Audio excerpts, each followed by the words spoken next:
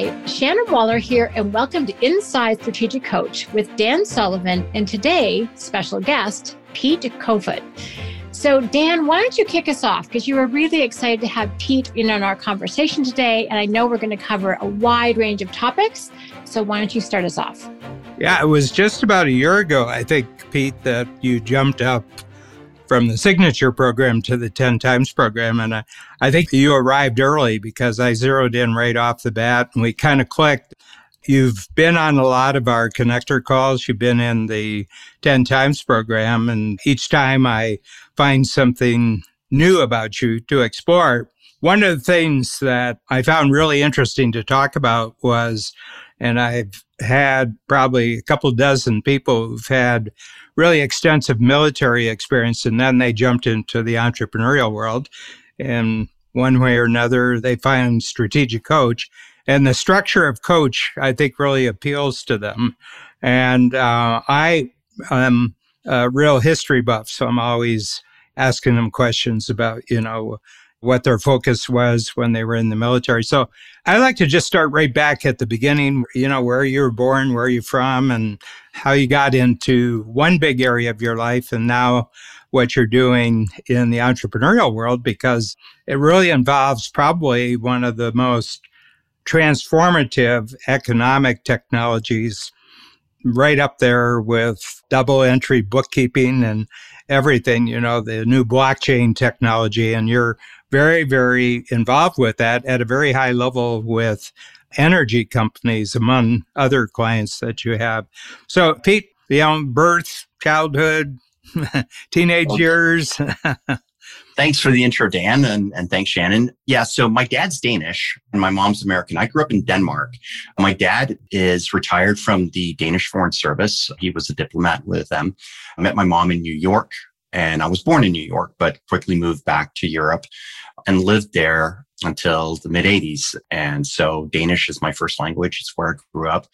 So I have an appreciation a little bit of Europe. My father's father was a partisan in World War II, and believe it or not, that sort of formed my interest in the military and certain aspects of it. Lived in Brazil for 4 years, went to high school there, and then when I graduated, came to college in the U.S. And, one of those weird things, walked into ROTC one day with a friend and walked out, and I'd signed up. Where was college? Massachusetts. Went to Worcester Polytech Engineering School in Worcester and graduated with an electrical engineering degree, but was assigned active duty. The Army was? Army. Yeah, with U.S. Army. Yeah. So was commissioned as a second lieutenant. And after, a variety of training courses I did in the U.S., I was sent to Korea. There I served with a cavalry squadron up on the DMZ. And this is the early 90s. So it was still a pretty hot place. And when it was time to go back to the U.S., to return to the United States for my subsequent assignment, I'm signing out with my commander. And he asked me, "So where are you going, Pete?" And I said, "Well, on my way to Special Forces." And he sort of gave me this stern look on his face. And I said, "Is that a problem?" And he said, "Actually, for you, no. In fact, run, don't walk. You will do well. Good luck." So I went Special Forces, and it's one of those communities where traditional regular Army normally doesn't care for them. They tend to be a little less disciplined in certain areas. So, they sort of take a somewhat relaxed attitude towards uniform and sort of towards, some of the more common military courtesy. Saluting. They sort of have a casual relationship with saluting and hats and things of that nature. But the thing I loved about it was the uncertainty. It really encourages creative thinking in dealing with problems for which there is no playbook. That is something that I found very attractive. And that is that, you sort of walk in. It's not you do this, and then it's successful when the outcome. And so I found myself there, and I ended up spending basically my entire military career in Special Forces. And you were mid-20s, late 20s? Right. Yeah, I was. And then I actually left the service active duty. And then about a month before 9/11, I decided to go back into Special Forces with the reserve component, the National Guard, and ended up spending 10 years there as well. But it really was very formative about the way I think about problems, the way I think about teamwork. They sort of understand and embrace the coach concepts. They embrace unique ability. They embrace, sort of eschewing parochialism. There's just not enough time or resources for you to get caught up with sort of a bureaucracy. You have to think outside the box. You have to think innovatively all the time because you're dealing with different cultures. You're dealing with undefined problems.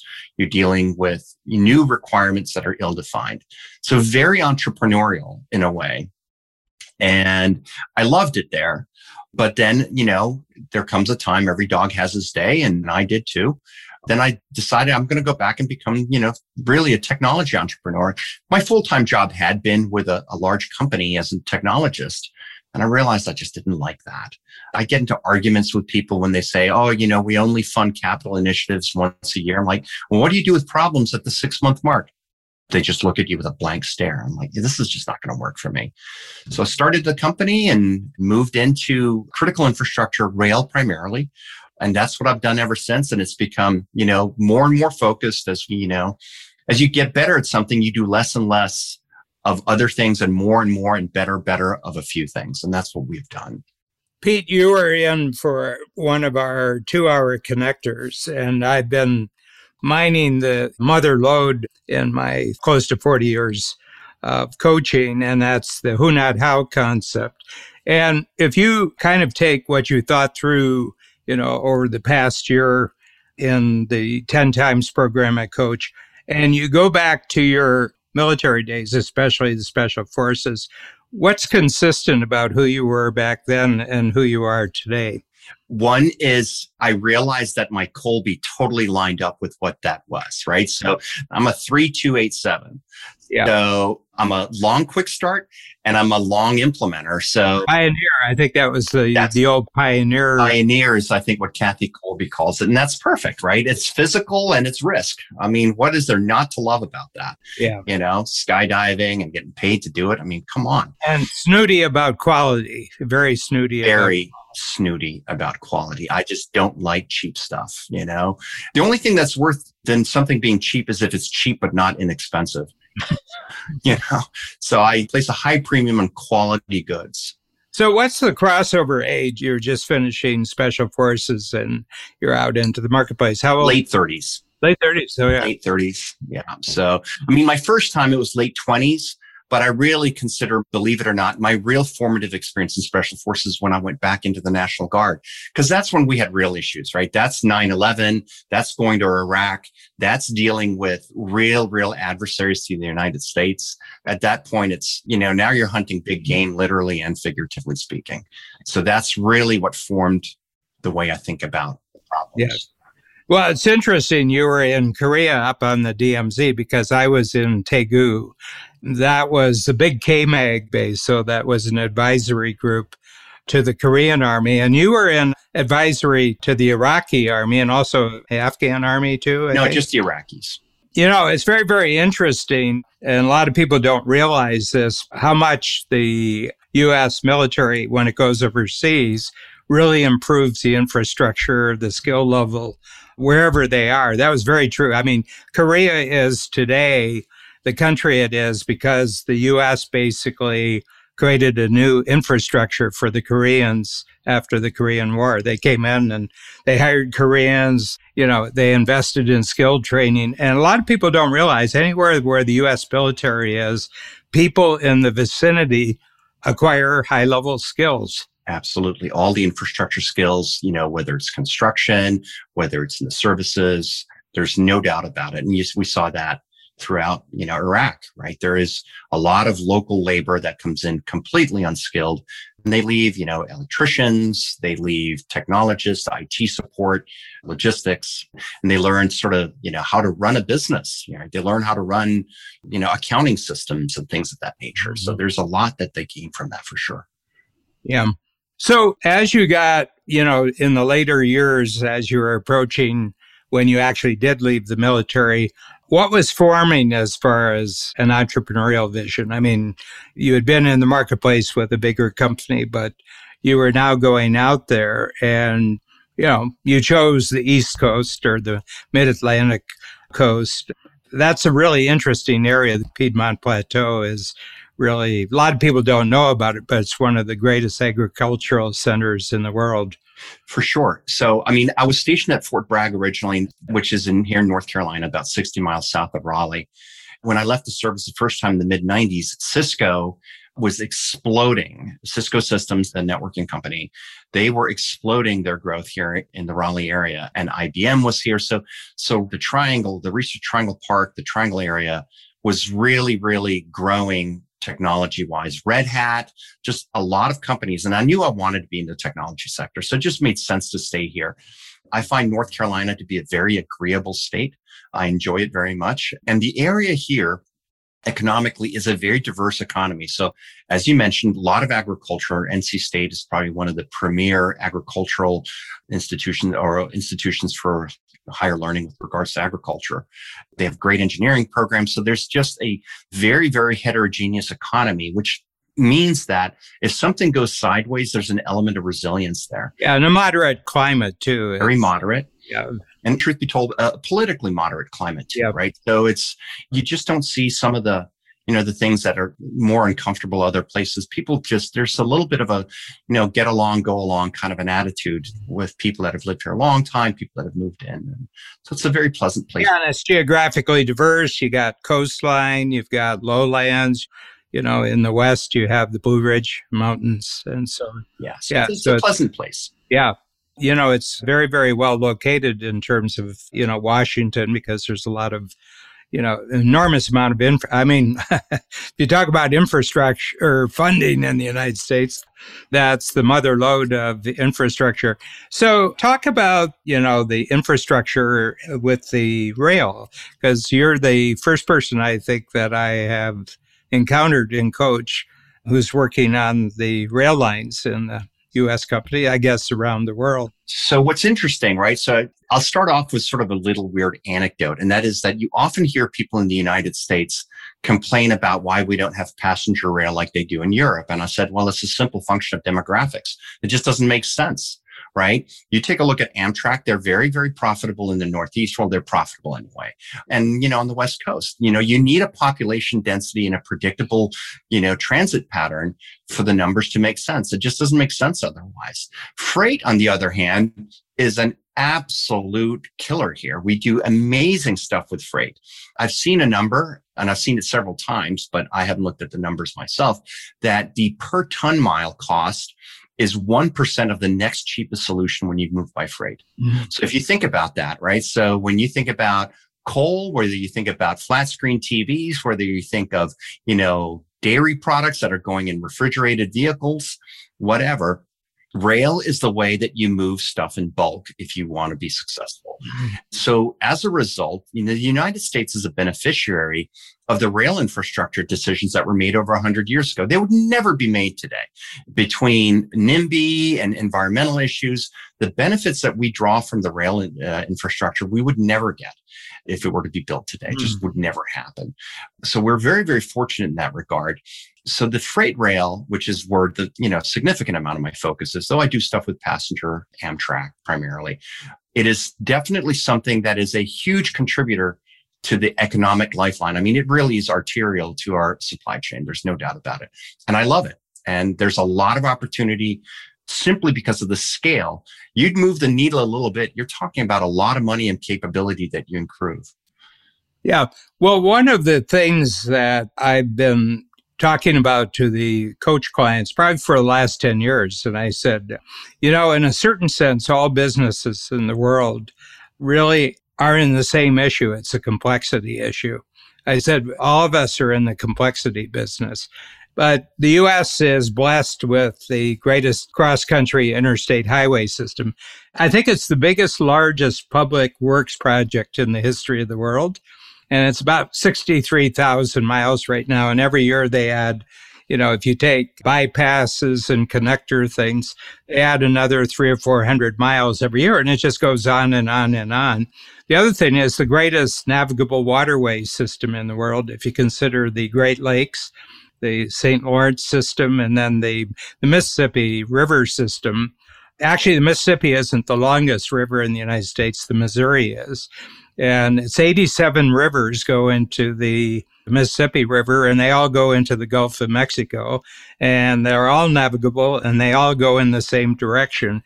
Plus, you have the phenomenal aircraft, commercial aircraft And that's going to be a huge explosion, I think, of the number of small to medium-sized communities, 50 to 80,000, who put in first-class airports because private jet air is going to shoot through the roof now that people can kind of live where they want to and work digitally. So there's a lot of complexity. You've got 50 different governments, and each one of them has its own way of looking at it. So do you find, Pete, with your consulting work with it and your engineering background, there's just huge complexity issues? Unbelievable. It is incredibly complex. I'll give you an example of a problem that if you could solve it, you would make the fortunes to be made. It is what's called wrong car, wrong way. At any given time, there's somewhere between 14 to 15% of the cars on a train are going in the wrong direction. And here's the thing. Once that car is connected to the train, the only economic way to deal with it is to send it on to the next spot and deal with it there. Yeah. So if you could reduce just a little bit of that, the cost reductions would be enormous. The efficiency reductions would be enormous. Yeah. So, I mean, that's just a little example of a complexity, right? For example, rail, people tend to think that it's one huge agreement between these railroads and they agree on everything. They're working on a sort of a federated system right now. And it's the first time that they've agreed on anything since they agreed on the gauge of the rail, which is how far the tracks are apart. Since then, they never agreed on anything. Mm-hmm.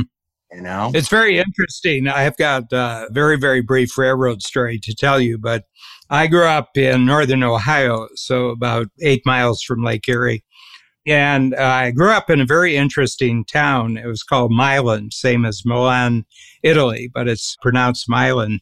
In the 1820s and 30s was a great canal building period for the United States. The Erie Canal, one of the great canals, went in and it connected the Hudson River with Lake Ontario. And then there was a connector canal between Lake Ontario and Lake Erie. And so this little town of Milan, it might have had 1,200 people, maybe 1,300 people. Today it's got maybe 1,500 people. And in 1837, a very interesting person was born there. His name was Thomas Edison. So there's two worlds here that I'm going to talk about. You know, Edison, I think probably the archetype for the technology entrepreneur, you know, in history. I mean, Steve Jobs could take cues from Thomas Edison, but he was born there. What they did is they created a canal from Lake Erie to this town. It had a river valley, and they put in a canal.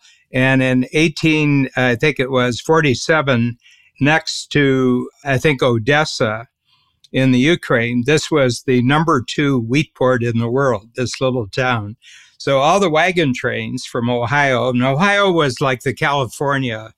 7 presidents came from Ohio. I mean, Rockefeller's from Ohio, Edison's from Ohio, the Wright brothers are from Ohio. And it was this kind of industrial, agricultural powerhouse.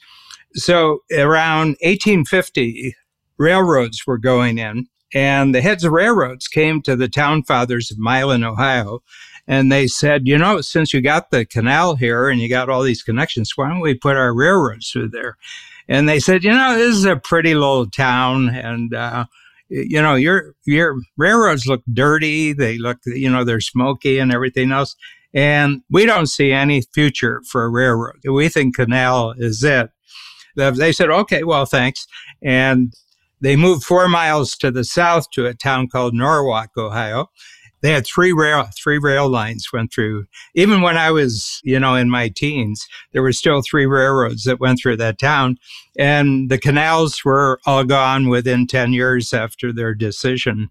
And then, of course, Edison eventually ended up in New Jersey. And, you know, that's the beginning of an entire new era of America. But railroads, I would say, are kind of invisible to people. People said, well, you remember when we used to have railroads? How big is the system if you just take the freight rails? How big is the system actually? Well, Dan, you've flown into Chicago. It's unbelievable. It's unbelievable. You will see yards where there's like 70, 80 tracks wide. I mean, Chicago, there's parts when certainly if you're coming in from the southeast and you're coming in sort of over Gary and coming in. Yep. I mean, you take a look out there. Chicago is where all of the major railroads come together, right? So BNSF, Union Pacific, CSX, and Norfolk Southern, and Kansas City Southern, they all come in and they all run by a central company. And Canadian Pacific. Yeah, of course, CP and CN come in there as well. Yeah, Canadian Pacific and Canadian National. And they all come in there as well. So there's 7 big railroads that come in there. And they're all, well, there's a few more, but certainly the big ones. And they all are managed by a company called Belt Railway. And their job is basically just to keep that whole system from just completely exploding of a massive heart attack. And they do it really, really well. But it's amazing. The complexity is overwhelming. Yeah. Yeah. Well, just think each of those railroads has 15% of their cars that are going the wrong way. Yeah, I know. And so, people have spent, and then there are people that say, oh, we'll just put a GPS on it. They're like going, well, how are you going to power it? And they're like, then they realize only refrigerated cars have power on them. We often go to Arizona for our free days, and we drive from Phoenix to Tucson. And you see the big trains going to Mexico or coming from Mexico. And they have easily 3 engines on them, sometimes 4 engines on them. And I just decided to count one day, and it was 180 cars. 180 cars. And they were double container, they were flatbeds with 2 containers on top. Just for comparison, how many 747s would that be? If you were flying this stuff. I don't know. It'd probably be like 120 747 because... Oh, yeah, it's in the hundreds. 100 containers, yeah. Once it gets rolling, there isn't much cost to it. No, hence 1%, but that's also why railroads tend to have a significant amount of unique legislative leeway in terms of what their liabilities are. Because they're like, look, I can't stop a 150 car train just because somebody's car, stopped on my track. I can't do that. Everything would come to a stop. So, the liabilities and almost always if there's an accident or something like that, the liability is almost on the person that's encroaching on the territory. But for, heavy freight use over long distances, the U.S. is very much an expert in this field, aren't they? Because it literally connects certainly the lower 48. And I guess, they do the connectors up to Alaska. And, and logistics is really an American specialty. Americans are just tremendous at logistics. And that, of course, is a incredibly complex field. But I remember a story, this was after the Normandy invasion. I was born, actually, about 2 weeks before Normandy in 1944. I've had an intense interest in reading about what was going on in Europe at that time. But there's a story of this German general, and he's watching a U.S. supply train going by, and it's 3 miles long. It's 3 miles long. And he said, on that one train is more military equipment and supplies than I've ever seen in my life. And he says, this is the 5th one today. Here's a story that'll delight you. This is off track, but this is what it is. The U.S. at the end of 44 was producing so much new equipment that the Pacific Fleet, a word went out in January that all the existing Hellcats and Corsairs that they had on board ship, new planes were being flown to them, so they just pushed the other ones over to the side. So he says, we're using up too much manpower repairing these. We'll just send you new ones. They're better. So they just shoved all their planes over the side. A lot of very nice reefs at the bottom at 12,000 feet down, That explains why we are the way we are. Yep. We're just replace it. Don't fix it. Yeah. So you brought up an incredibly important topic, Pete, in one of the workshops. And I think Shannon will kind of, ask you a lot of questions about this. But it's this new thing called blockchain. And my sense is that people have gotten kind of off on the wrong track with this because there's sort of an entertainment with this, with a thing called non-fungible tokens and everything. From your perspective, when you first learned about it and you actually wrapped your mind around it, difference making, blockchain, tell us why this is one of the great world difference making from a technology standpoint. So if you go back and look at, Time Magazine in July of 94, I think it was July 25th, ran one that's called, the cover said, The Strange New World of the Internet. And it was, the challenges in cyberspace or something like that. I actually have that magazine framed because I got it. I was a subscriber at the time. And I realized at that time, this is going to change the way we do everything. And I didn't know how. And I don't think anybody really knew how, right? There was no Google yet. There was no Amazon yet. Apple's computers were terrible. They had gone from being good to bad and they hadn't come back to being good yet. So there was, the PCs were kind of clunky but we knew that there was this technology that was moving out of academia and out of the government space, and it was now going to become commercially available.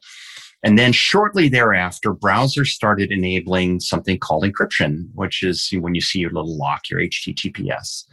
And that was the real game changer, because now you could actually transact securely over the web.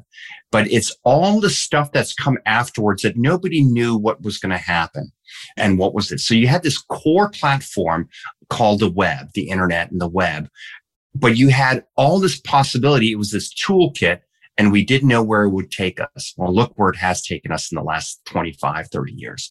The journey has just been mind-blowing. And you talked about it in my favorite book that you actually have written, and I have it right here. It is actually my favorite Dan Sullivan book, The Great Crossover. Oh, wow. Sorry, I know I'm not supposed to say that with not how. You're in a rare breed, Pete.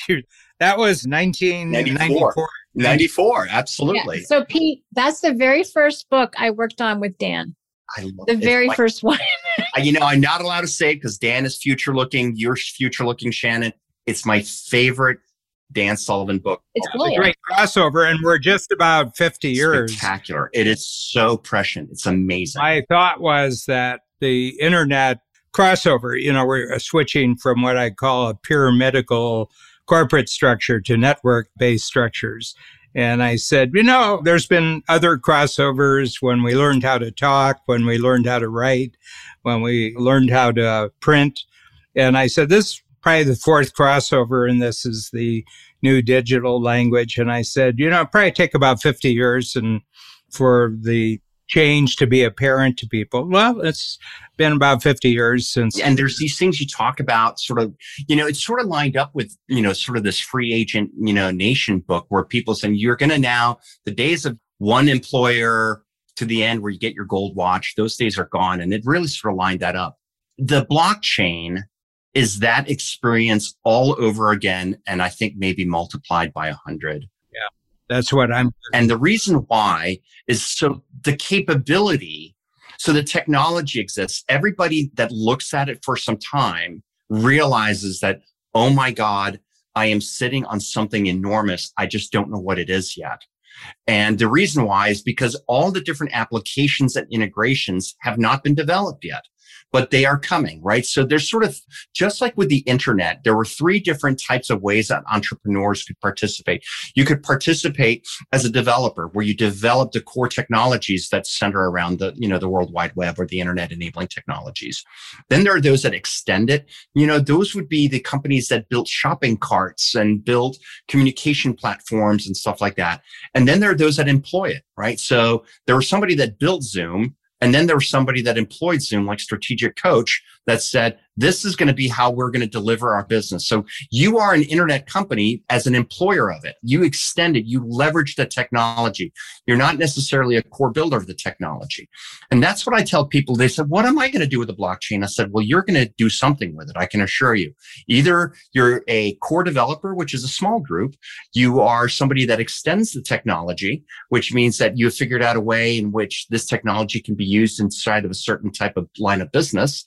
And then there are those that it's going to be part of how they now do contract. It's how it's going to allow them to employ people around the world without cumbersome labor contracts. It's going to allow us to be able to extend intellectual property on a global scale without weird, international consortiums having to negotiate different terms. It's just going to be self-executing agreements. Yeah. Extended ledger. So the term that's used to describe the underlying concept of the blockchain. The distributed ledger. The distributed ledger. So kind of everybody knows what a ledger is. It's record keeping. You keep your statistics, your financials in a ledger. And that's sort of a paper ledger, and people know what it looks like as an app. But the ledger is really, really important because the ledger is what provides the muscle for the blockchain. Right. And the fact that it's a distributed ledger is where all the power, and I should say here, I was immediately interested in it because of one word that was being used in relationship to the blockchain, and that's the word trust. Okay. F.A. Hayek, who's one of my favorite economists, wrote a book which was called The Fatal Conceit. He said, one of the tragedies of capitalism is that it was named by its enemies. And people think it's about capital. He says capital is actually a byproduct that gets thrown off by capitalism. And he said what capitalism is an ever-expanding system of increased trust among strangers. So there's 3 points to it. It's a system, and it's ever-expanding. And the fundamental thing that happens is that strangers who historically couldn't trust each other, you could trust family, you could trust friends, but you couldn't trust strangers. You can expand trust among strangers. And he said, that's the huge difference of our world compared to the world that just existed a couple hundred years ago, is the degree that you can trust strangers. Okay. So the internet, you go back to the internet and say, well, the internet seemed like a great thing until the criminals found out about it. And then the criminals take advantage of people's trustworthiness to steal, to cheat, to all the other things that they're used to doing with anything else. The internet's under attack right now, and something has to be created to restore trust to the use of the internet. And I think blockchain is the method. Am I correct in this? It is clearly a prime candidate to solve a lot of the problems. The thing about the distributed ledger, so if you think of a traditional ledger, and that dual entry system where you have the ability to audit it, what the distributed ledger, the blockchain is, it's essentially that, but with built-in auditing. And the audit is done by a decentralized group of people. So it essentially almost becomes like the panopticon where everybody's looking at the same numbers at the same time. So if anybody wants to, try to surreptitiously break out the eraser and fudge the numbers, they can't do that because everybody else says, whatever change you made in the subsequent 4 audits, those changes weren't really authorized. So what happens is it allows for a zero trust system to be employed, which is ideal because now you don't have to have an organization that you depend on that now becomes a trusted entity. So, the situation where you ran into with Arthur Andersen, those kind of problems sort of go, I'm not going to say they go away, but they can certainly be minimized because there's not this one person or this one entity that you have to trust.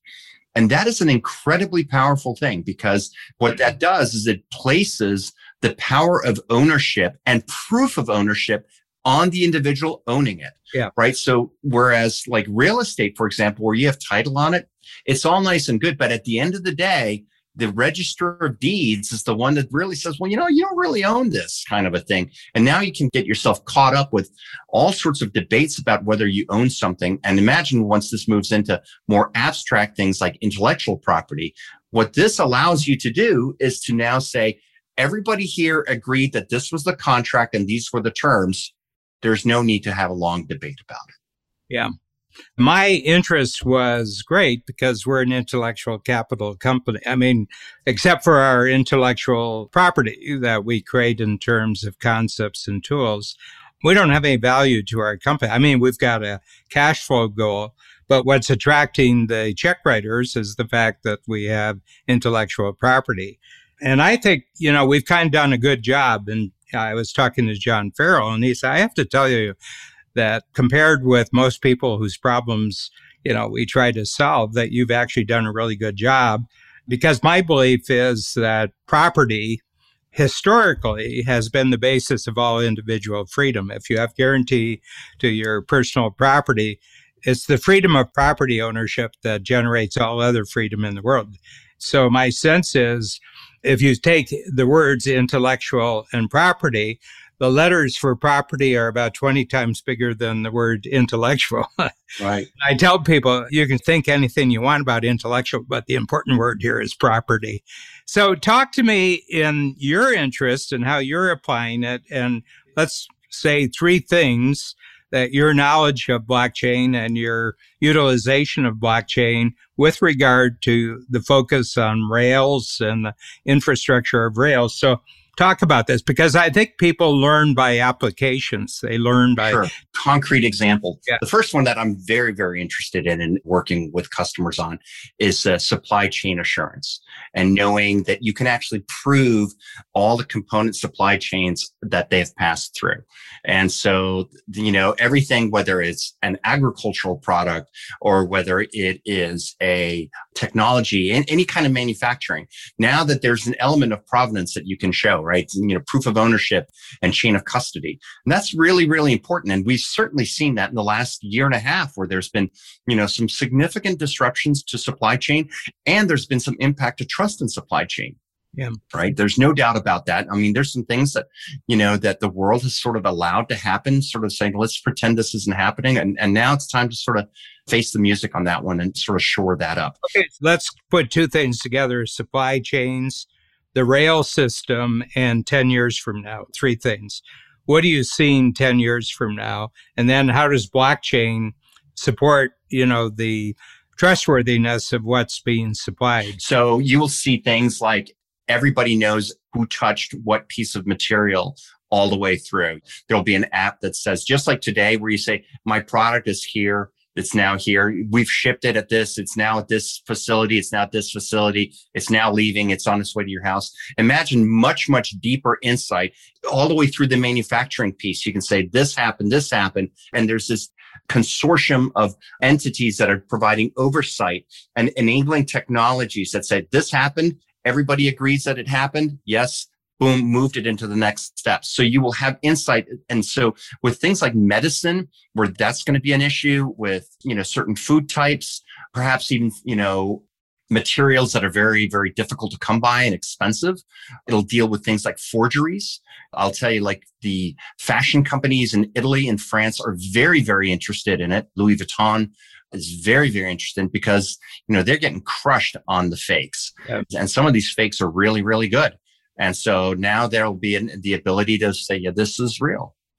It's already being used in sort of silos. For example, the diamond industry. Absolutely. It's a very hot political issue. Again, the fakes are very, very good. And apparently, that if you go to a reputable dealer who's very concerned about proving the provenance of a diamond, they can show you where it was mined, on what day it was mined, how it was mined, who the miners were, how it was developed, how it was cut, how it was processed. Right. Same thing with wine, same thing with paintings. You can put very, very tiny digital markers in these things, and that traces the provenance of it. So everything will have a provenance, basically, right? I believe so. And, if we're in the business of telling entrepreneurs of opportunities within their business, it's figuring out how they can basically get their business, which is in the physical world, and how do you onboard that into the blockchain? Is that, via these, nano markers? Is it via these, whatever other technology that is going to come about that allows this physical component to be represented on the blockchain? That will be a huge market. And it takes the time out between one end of a transaction and the other end of it. It kind of makes it instantaneous, doesn't it? Absolutely. Yeah. Pete, the IP, I'll give you an example, and I want you to explain the concept of smart contract, what a smart contract is. Okay. So, we've had this litigation, and it's the first time in 32 years that we've actually had to take litigation, usually warning letters. And a lot of it is just people not understanding or not really understanding that when you create a new idea and you package it and it's useful to other people, that's property. Right. So I've been really big about this, but it's a very, very cumbersome, long process for recommending to our clients how they go about doing this. And my real interest was that a lot of entrepreneurs are disinclined to innovate because they're afraid their ideas will be stolen. That's awful. Would you say? Oh, there's no doubt about it. There's no doubt about it. And I think that's awful. I mean, that's the old, hiding it under the bushel kind of a thing, right? Yeah. The world deserves it. Build it and then figure out how to protect it, I mean, figure it out as you go along, but don't walk away from value just because you're afraid somebody's going to steal it.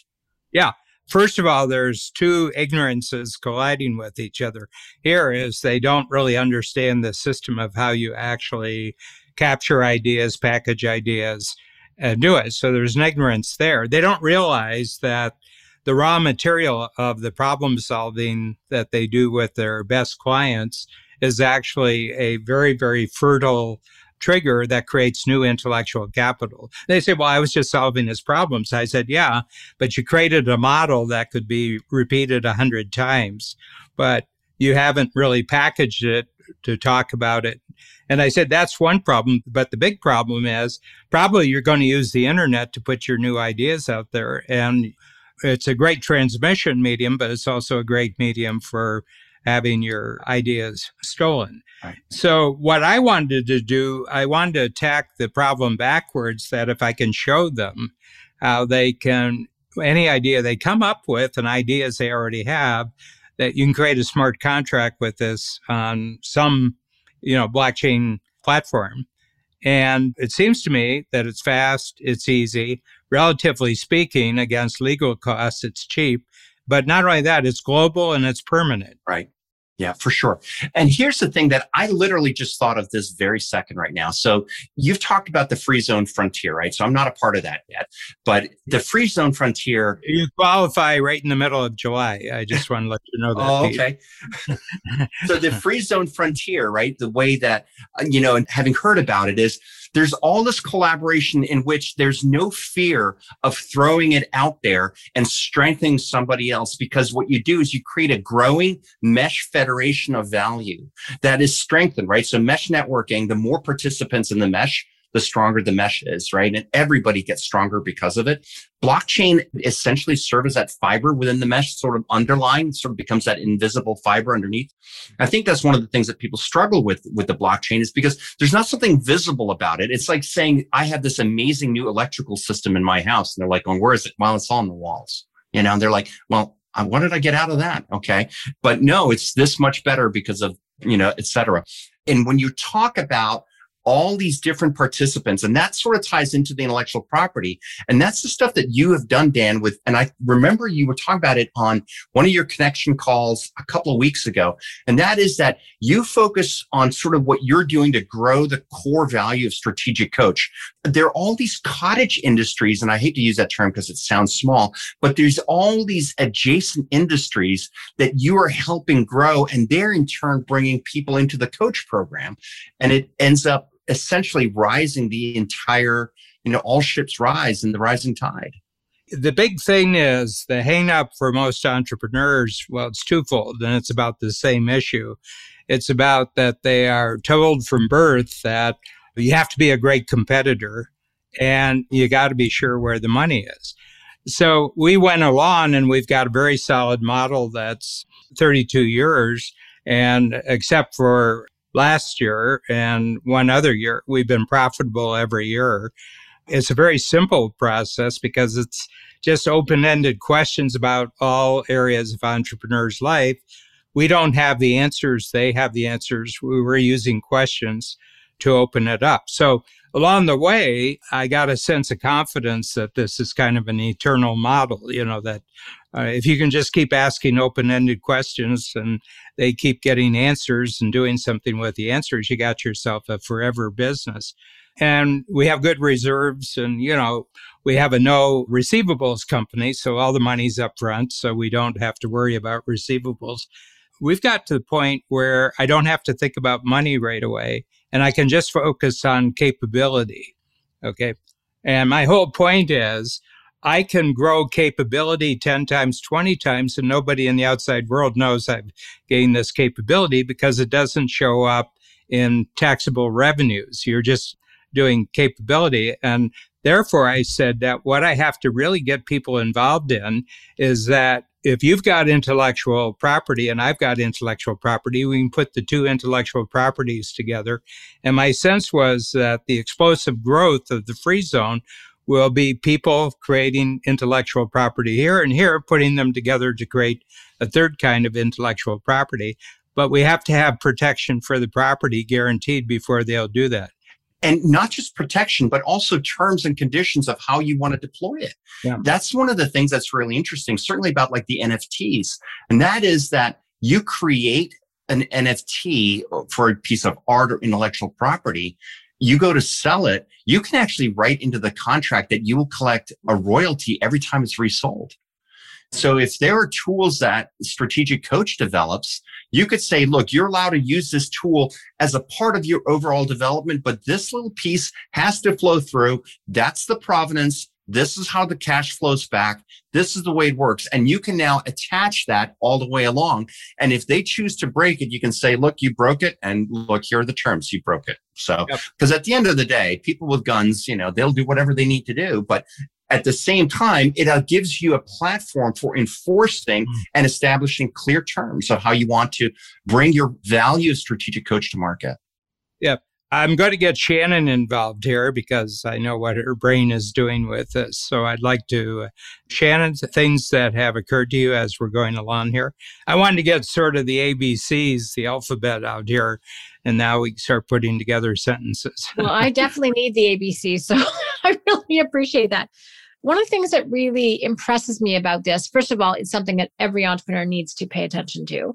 And most of them will not be involved in the development or the extension, but definitely in the employment of blockchain. So my question is kind of like to stay alert to that is, I think, a large part of what I'm taking out of this conversation. Do not ignore it. Do not let it go by the wayside. Pay close attention. Absolutely. Is one of the things. And I just have to say, I love the rigor of it, that it's less is up for debate, less is up for manipulation, which expands freedom. Dan, that's part of your unique ability statement.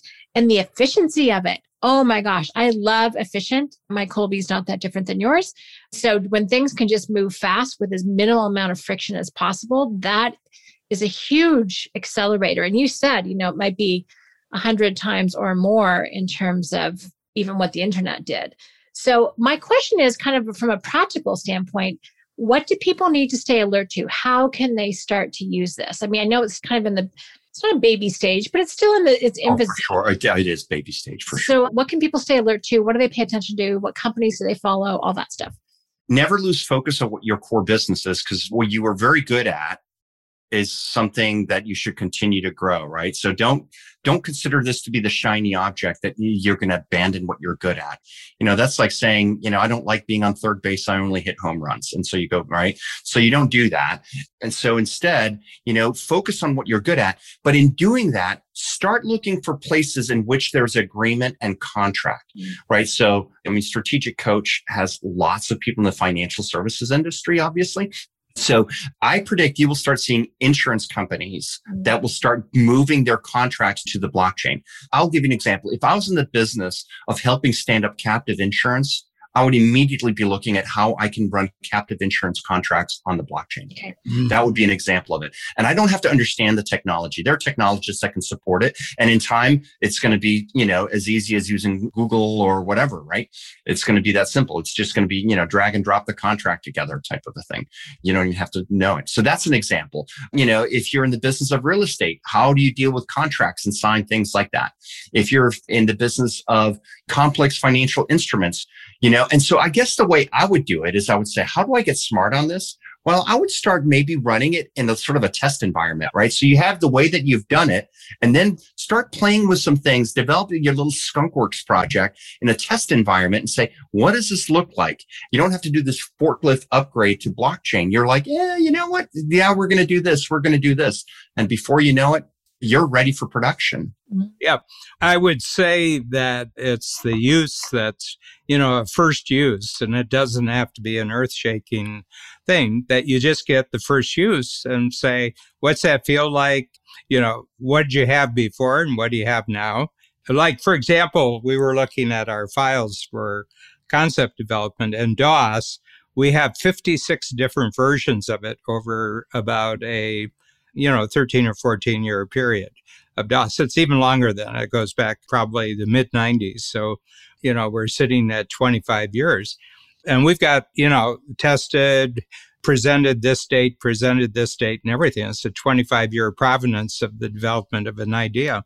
And I said, let's put it all in one file. You can't touch the file after you find it, but it's there. And you say, you want proof that this is our idea? Here's 25 years of it, And just to see that this is all totally protected, what you just did, We have 28 cabinets full of background development of all the ideas that we've done. Babs put a rule in from day one. Anything that Dan has written or drawn goes into a file.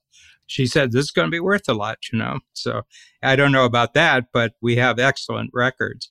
Pete, we could go on for hours, so we'll make the hours in the future. Yep. I really love what you presented here, but I think that the simple thing is that anywhere there is a contract now, and everywhere where there are middle steps you have to go through, that can be improved with blockchain technology, would you say? Absolutely, especially anything in which there's maybe multiple triggers to an agreement. Now, anything that you can sort of bring in that, becomes self-executing, you say, okay, temperature was above 78 degrees on August 15th. Boom, that triggers this. That's so basically you can write events almost like software code decision making. Yeah, well, almost like thermometers for everything. Yeah, exactly. Yeah. Pete, such a pleasure. Thank you for having me. And Pete, it's been a real pleasure. I mean, I'm just so impressed with your background from international education and growing up, all the way through the military and then becoming an entrepreneur. And from railway to blockchain, not necessarily a leap that I would have made or seen. Well, so I was in Argentina buying this spot. And there was some other Americans there. And one of them have you heard, this was in late 2010, early 2011. Mm-hmm. Have you heard of Bitcoin? I'm like, no. He says, oh, you need to read up on it. I went back, hook, line, and sinker, I was in. Yeah. Of course.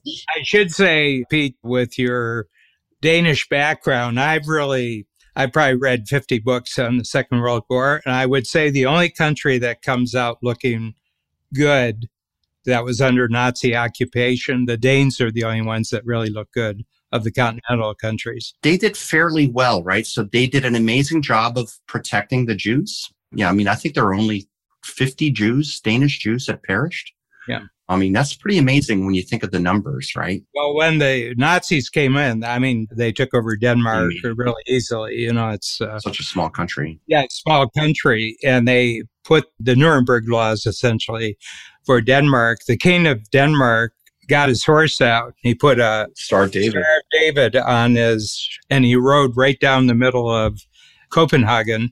And he said, just let you know that you're not going to do this easily. My oldest son is named after that king. So. Yeah. But the resistance was really much more effective in any of the other. They understood very quickly that the only way that they would be able to do it was with an underground and an auxiliary. There was really no room for the guerrilla, fight by day kind of. There's just no room in Denmark. They'd get wiped out. So it had to be like my grandfather, accountant by day, partisan by night, which is what my grandfather did.